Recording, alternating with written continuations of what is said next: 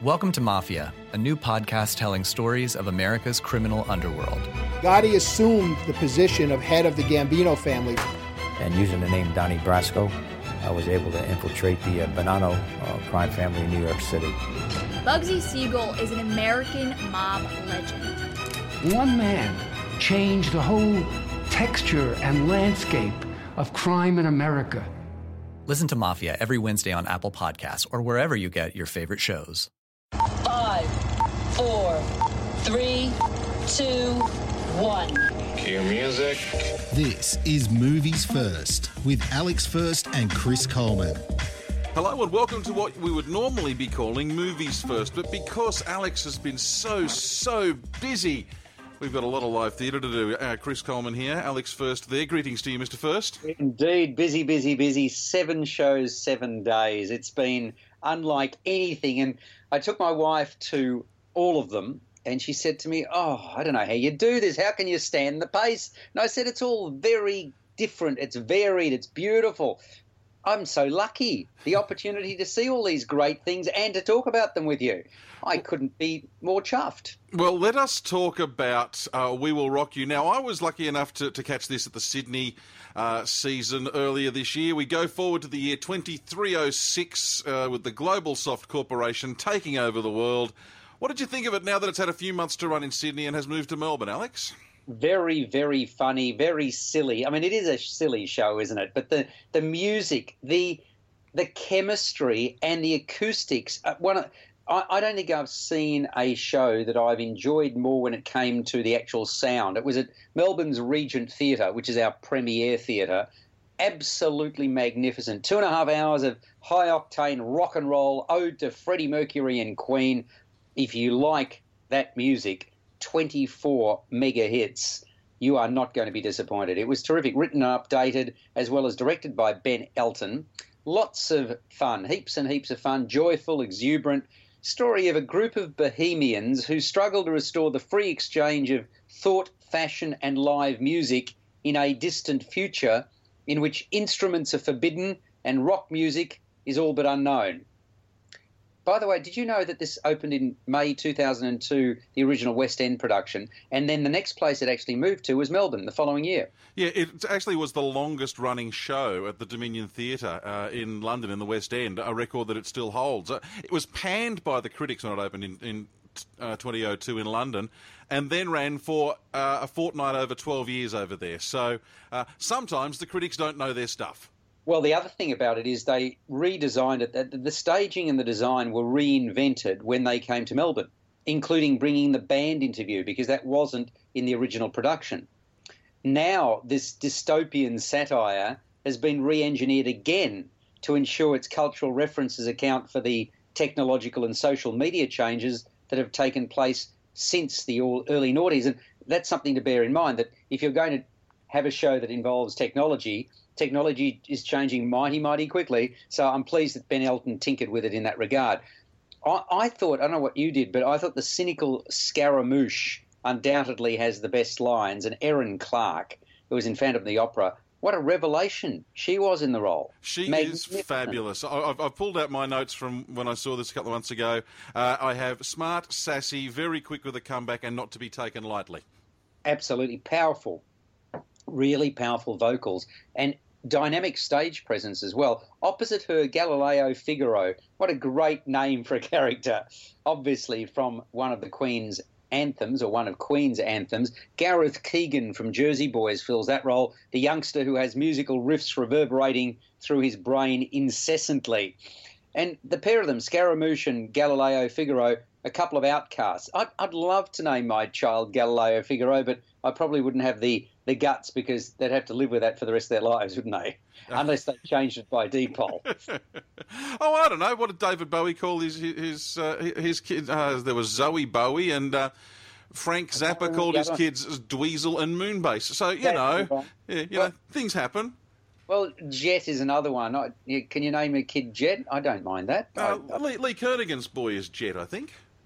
Look, I want A names for my kids and grandkids, etc., and that's because you can always be a first. Does that make sense? Yes, it does. In alphabetical order in the classroom, yeah.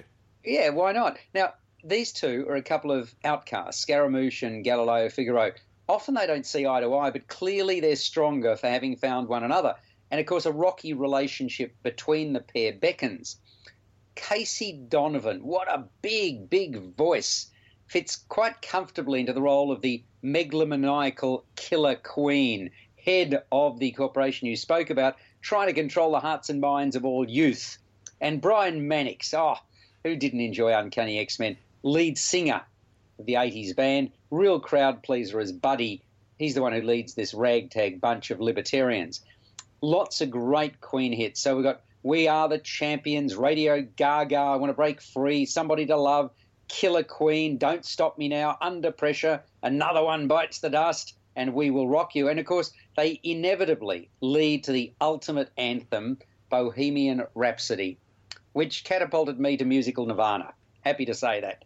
28 members of the cast in full voice, 8 musicians rocking out in concert mode. Well, I reckon it's about as good as you can get. It really was that fantastic. It's a show with a great deal of impact. It's bright, it's colourful, lively, very much over the top, all built on the mass appeal and never say die attitude of rock music. And put succinctly, there was a hell of a lot of love in the room on opening night at the Regent Theatre, where We Will Rock You is playing until the 30th of October. So, was there a lot of love in your room too? Oh, absolutely. I think I caught either the last or the second last preview performance in Sydney, and I know that it had a very successful season there. There's been some sort of an issue, because when we spoke about this last time, we mentioned it was also going to Melbourne, Perth, Adelaide and Brisbane. There's been some sort of an issue in Perth, and I don't know what's happened there, but Perth fans are going to miss out. But it is, I don't know if it is still to do an Adelaide season either, but certainly if you haven't caught it yet, make a weekend of it, go to Melbourne and catch it at the Regent, because this is one of those shows. I think you used the word silly before. Yeah, the story is silly, but the music more than makes up for it. Oh, yeah. I mean, look, it's one of the silliest shows that you can imagine, quite frankly, but the silliness doesn't matter, because you are so into what's going on stage. And that final number, wow. I mean, in full concert mode with the acoustics of the Regent, but not just that song, many, many songs with big voices and boldness. It's great. It really is terrific. 9 out of 10 as far as I'm concerned. What are you going to give it? I'm pretty sure I gave it a 9 out of 10. It's the one thing I didn't actually write down was what I gave it as a score, but there you go. It's certainly right up there. And, the other thing I will say that I don't think you've mentioned, if you are a fan of pop culture in general, the pop culture references that Ben Elton has worked into the book for it are very, very clever all the way through. Absolutely. Well, Ben Elton's a terrific writer, isn't he? So, you'd expect it from him. He produces, and the beauty part is later on in this episode, we are going to be talking about another really good writer who has penned something that appeared in 2013 initially, and now it's come back as an independent production. That will be later on, so keep on listening, folks. We will get to that. By the way, some news too about another big, I guess we call them the pop musical, the musicals based on pop music. Big news this week, of course, Mamma Mia is set to return to Australia for a 2017-18 season. And Alex, guess who's going to get to see it first? Because it will actually be opening in Canberra at the head of the tour in November 2017. Lovely. Well, that's terrific. I'll be very interested to hear your views on it. And the other thing is that Baz Luhrmann is adapting one of his famous films for the stage. So there's lots to look forward to in terms of theatre and musical entertainment. Indeed there is. Let's move to our next one for today on this very special Theatre First edition of Movies First as we go to The Beast, Eddie Perfect project. Absolutely. Modern cutting satire tears our notions of morality to shreds. It's an at times hilarious rant on urban culture, organic lifestyle, and infidelity. Interesting combination, I would have thought, Chris. That's The Beast at the Comedy Theatre.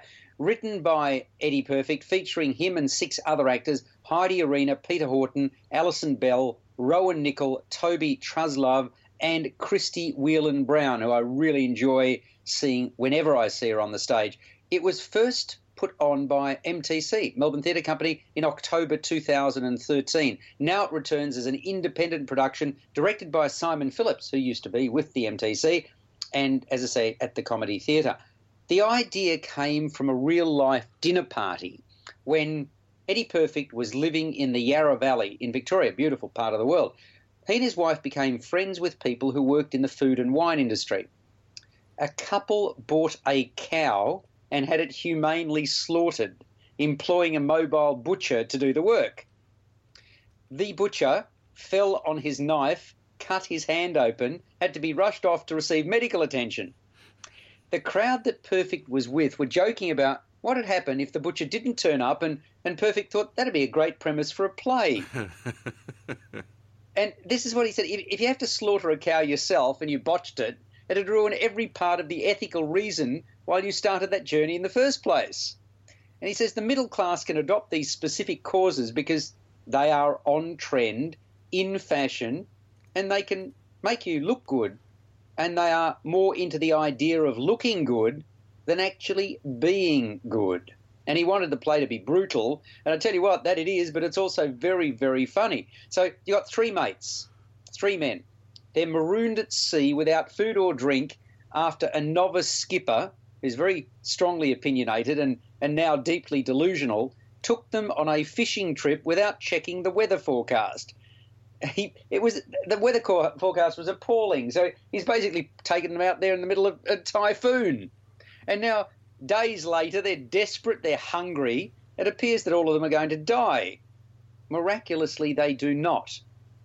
Next thing you know, we cut to the trio's personal lives as married couples and then enjoying each other's company. They've made a tree change, you see, moving away from suburbia into the country. One has had a nervous breakdown. Another has had an affair with a young African woman while on a business trip. And a third is having trouble getting it up, so to speak, and impregnating his wife after she previously lost a baby. So that's the three of them. They all decide to share this meal together in which they eat a specially prepared, hand-reared organic calf, only the butcher fails to show up, and all hell breaks loose because they then take matters into their own hands. So I can say to you that Eddie Perfect's black humour cuts to the quick, and he ignites passion in an audience. There were elements, particularly in the first act, that had me doubling over in laughter. He pushes the envelope and then some, as audible gasps, I kid you not, audible gasps circle the theatre. So Perfect has an ability to capture the absurdity and hypocrisy of man like very few other writers, and he's brought this to bear in The Beast. And to say he deals here with flawed creatures is a gross understatement. The talented cast capture the nuances of their respective roles perfectly.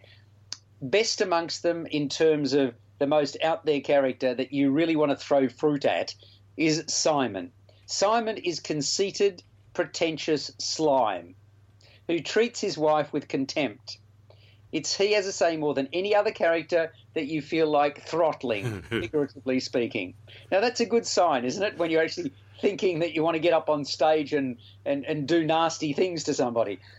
We reached interval in double quick time. I think it was around about 50 minutes or so. Sure sign I was thoroughly enjoying myself. I could not believe we were already at an interval. And yes, sure, it's over the top. Here's another one. At times very, very silly. But middle-class consciousness is very much in the firing line, and on that front, Perfect does not miss a beat. Runs for 2.5 hours, including a 20-minute interval.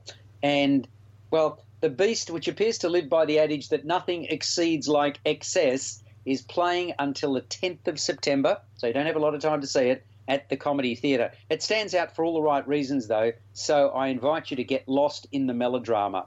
And that's all I can say about it. Really, really strong. I'm going to give this an 8.5 out of 10. Go along and see The Beast. Sounds like a night out with a difference, really. Oh, yeah. My wife and I were looking at each other. We could not believe it. When they decide to slaughter the animal, I mean, you've not seen anything quite like that on a stage, I dare say. You squirm, right? Because you don't want this creature to die, and yet the way it dies, it's very black. Yeah, that's all I can say to you. And yes, if you don't like the sight of blood, you'll have to turn away. It's just so different. I mean, it really is very, very unusual, but really clever unusual. Let's move from the Beast to something I haven't been through in a very long time. First Date. Now, First Date, the musical, this ran on Broadway for about 6 months. At this stage, only a limited season for Australia. But, Alex, is there hope that this will go on the road or get a little bit of a longer season somewhere? Look, it depends on whether it gets picked up by another theatre company or whether the theatre company that's staging it at Chapel Off Chapel, where it is showing in Melbourne until the 11th of September, decides to take it on the road. Well, you said it's been some time. When did you date your current wife, as they say? How long ago was that? Oh, sometime in 1485, I think. They invented electric light at that time? Well, no, you see, that's the thing. That's why she married me, because in those days it was only candles, and I look good under candlelight. You know, electric light shows far too many flaws. That is very good, because I was thinking the same thing. Good. Obviously, there was no internet at that time. I recognise that. No, that's fair enough. Now, how long ago was it, honestly? We've been together about 15, 16 years, so it has been a long time since I've been on a first date. Well, the only sour note was the sound quality. And again, at times uproariously funny. I went to the opening night. It's a comedic musical about a hookup between a serial dater and a nerd. It's a book by Austin Winsberg, music and lyrics by Alan Zachary and Michael Weiner. The show was inspired by personal experiences and based on the concept of a blind date. It had its world premiere in Seattle in March 2012, debuted on Broadway in August 2013. So Aaron, played by Jordan Mahar, who works in financial services, enters a funky outdoor restaurant.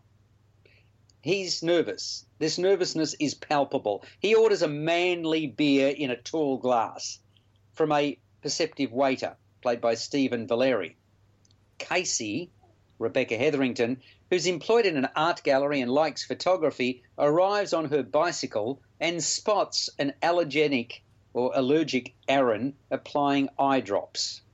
She immediately orders a couple of strong drinks in the hope that their date will be quick and painless.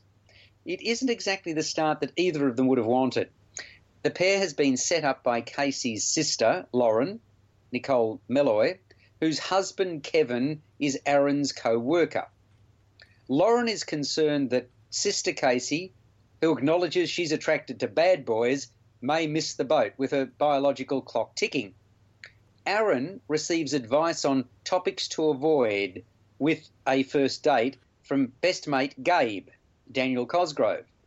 By the way, they include these topics to avoid the fact that he was left at the altar by Alison, Danielle O'Malley. Another deal breaker may be their respective religious affiliations. So from small talk to food choices, from trying to say and do the right things to opening up and giving of themselves and even confronting past demons, this first date will ride the highs and lows of expectation. The awkwardness, the witty dialogue, the acerbic one-liners, the facial expressions, and the supporting cast's audaciousness make this a night we, the audience, will not quickly forget. The characters, including Adam Porter as this couple's imaginary future son, are a delight. Mahar and Hetherington are most endearing as the leads. 5 supports all fill multiple roles. Much of the wit and wisdom is imparted through the outrageous tunes that are such an integral part of this production. That's why I was so disappointed in the quality of the sound, Chris, which began with a badly muffled first number. And it was all the more galling because the previous night I had attended, We Will Rock You at the Regent, which is, about 2,000 seats there, or a very, very large venue anyway, in which the music was crisp and clear and authoritative.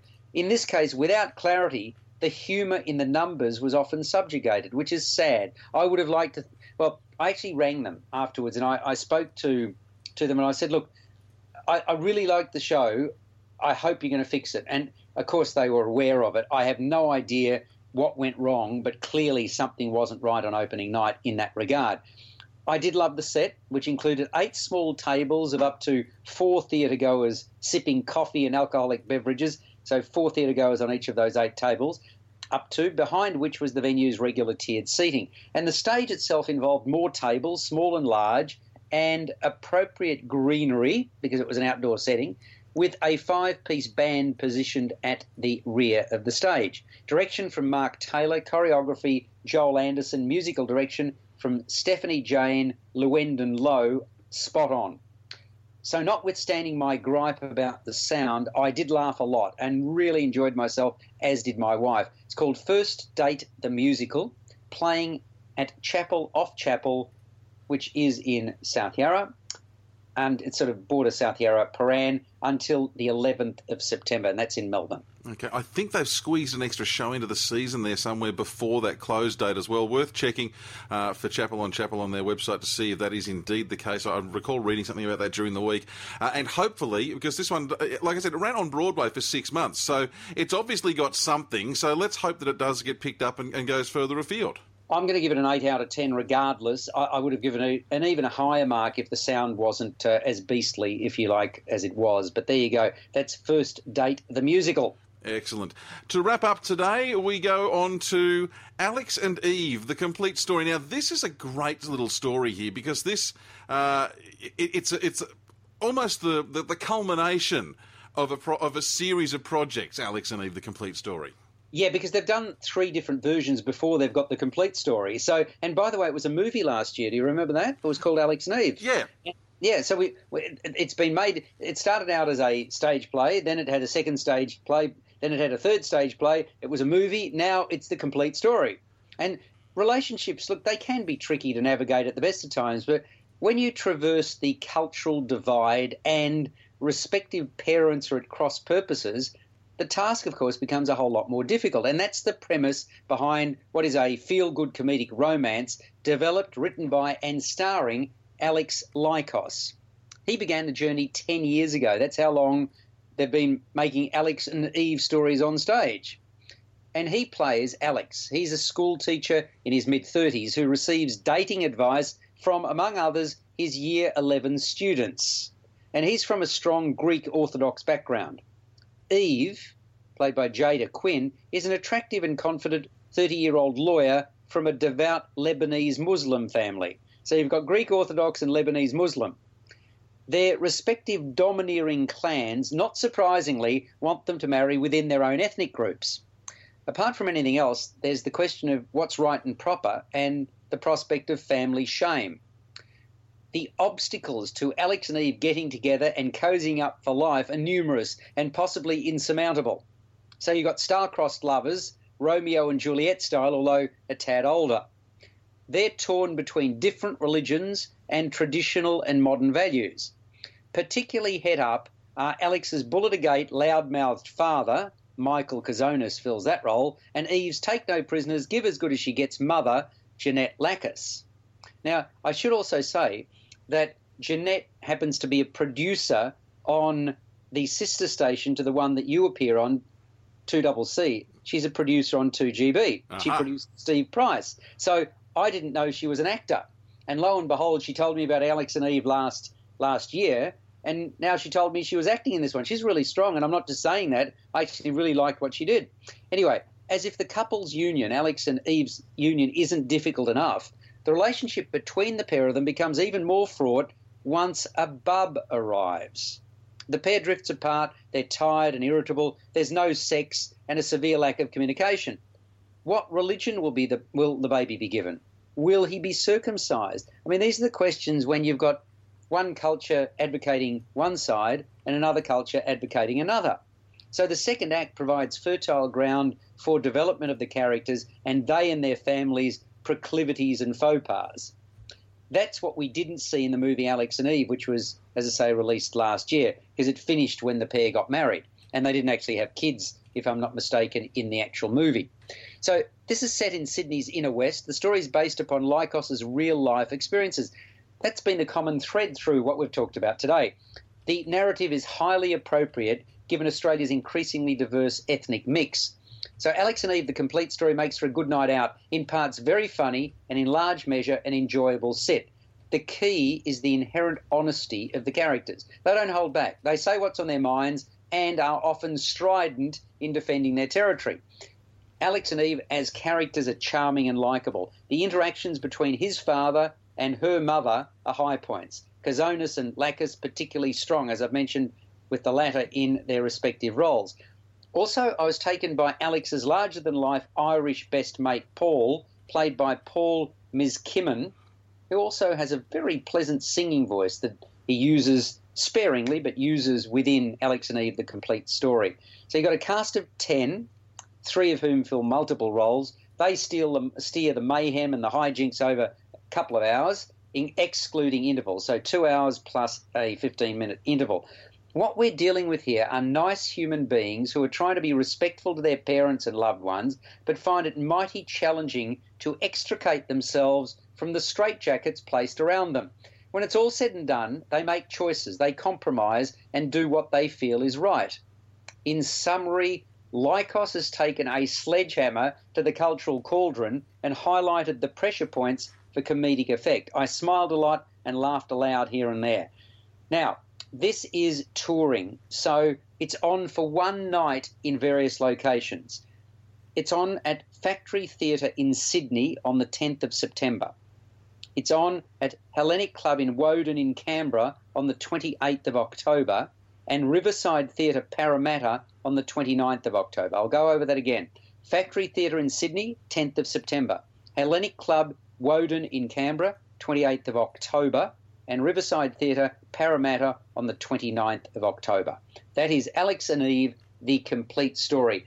It doesn't have sets. It's basically got a black backdrop. It works very, very well because it's not hard to get into the story. I saw it in Melbourne.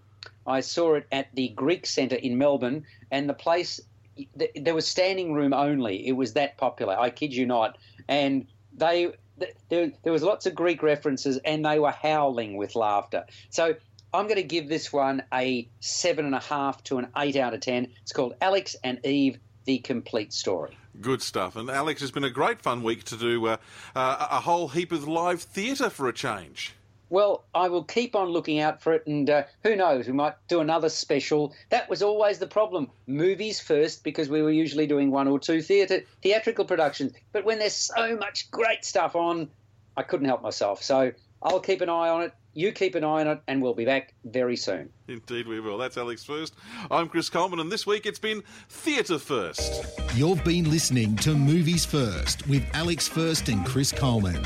Subscribe to the full podcast at Audioboom, Stitcher and iTunes, or your favourite podcast distributor. This has been another quality podcast production from Bytes.com. From Audioboom comes Covert, a new podcast that delves into the murky world of spies, soldiers, and top-secret military operations. I'm Jamie Rennell, and together we'll discover the real stories of history's greatest classified missions, told by the operatives, soldiers, and journalists who experienced it firsthand.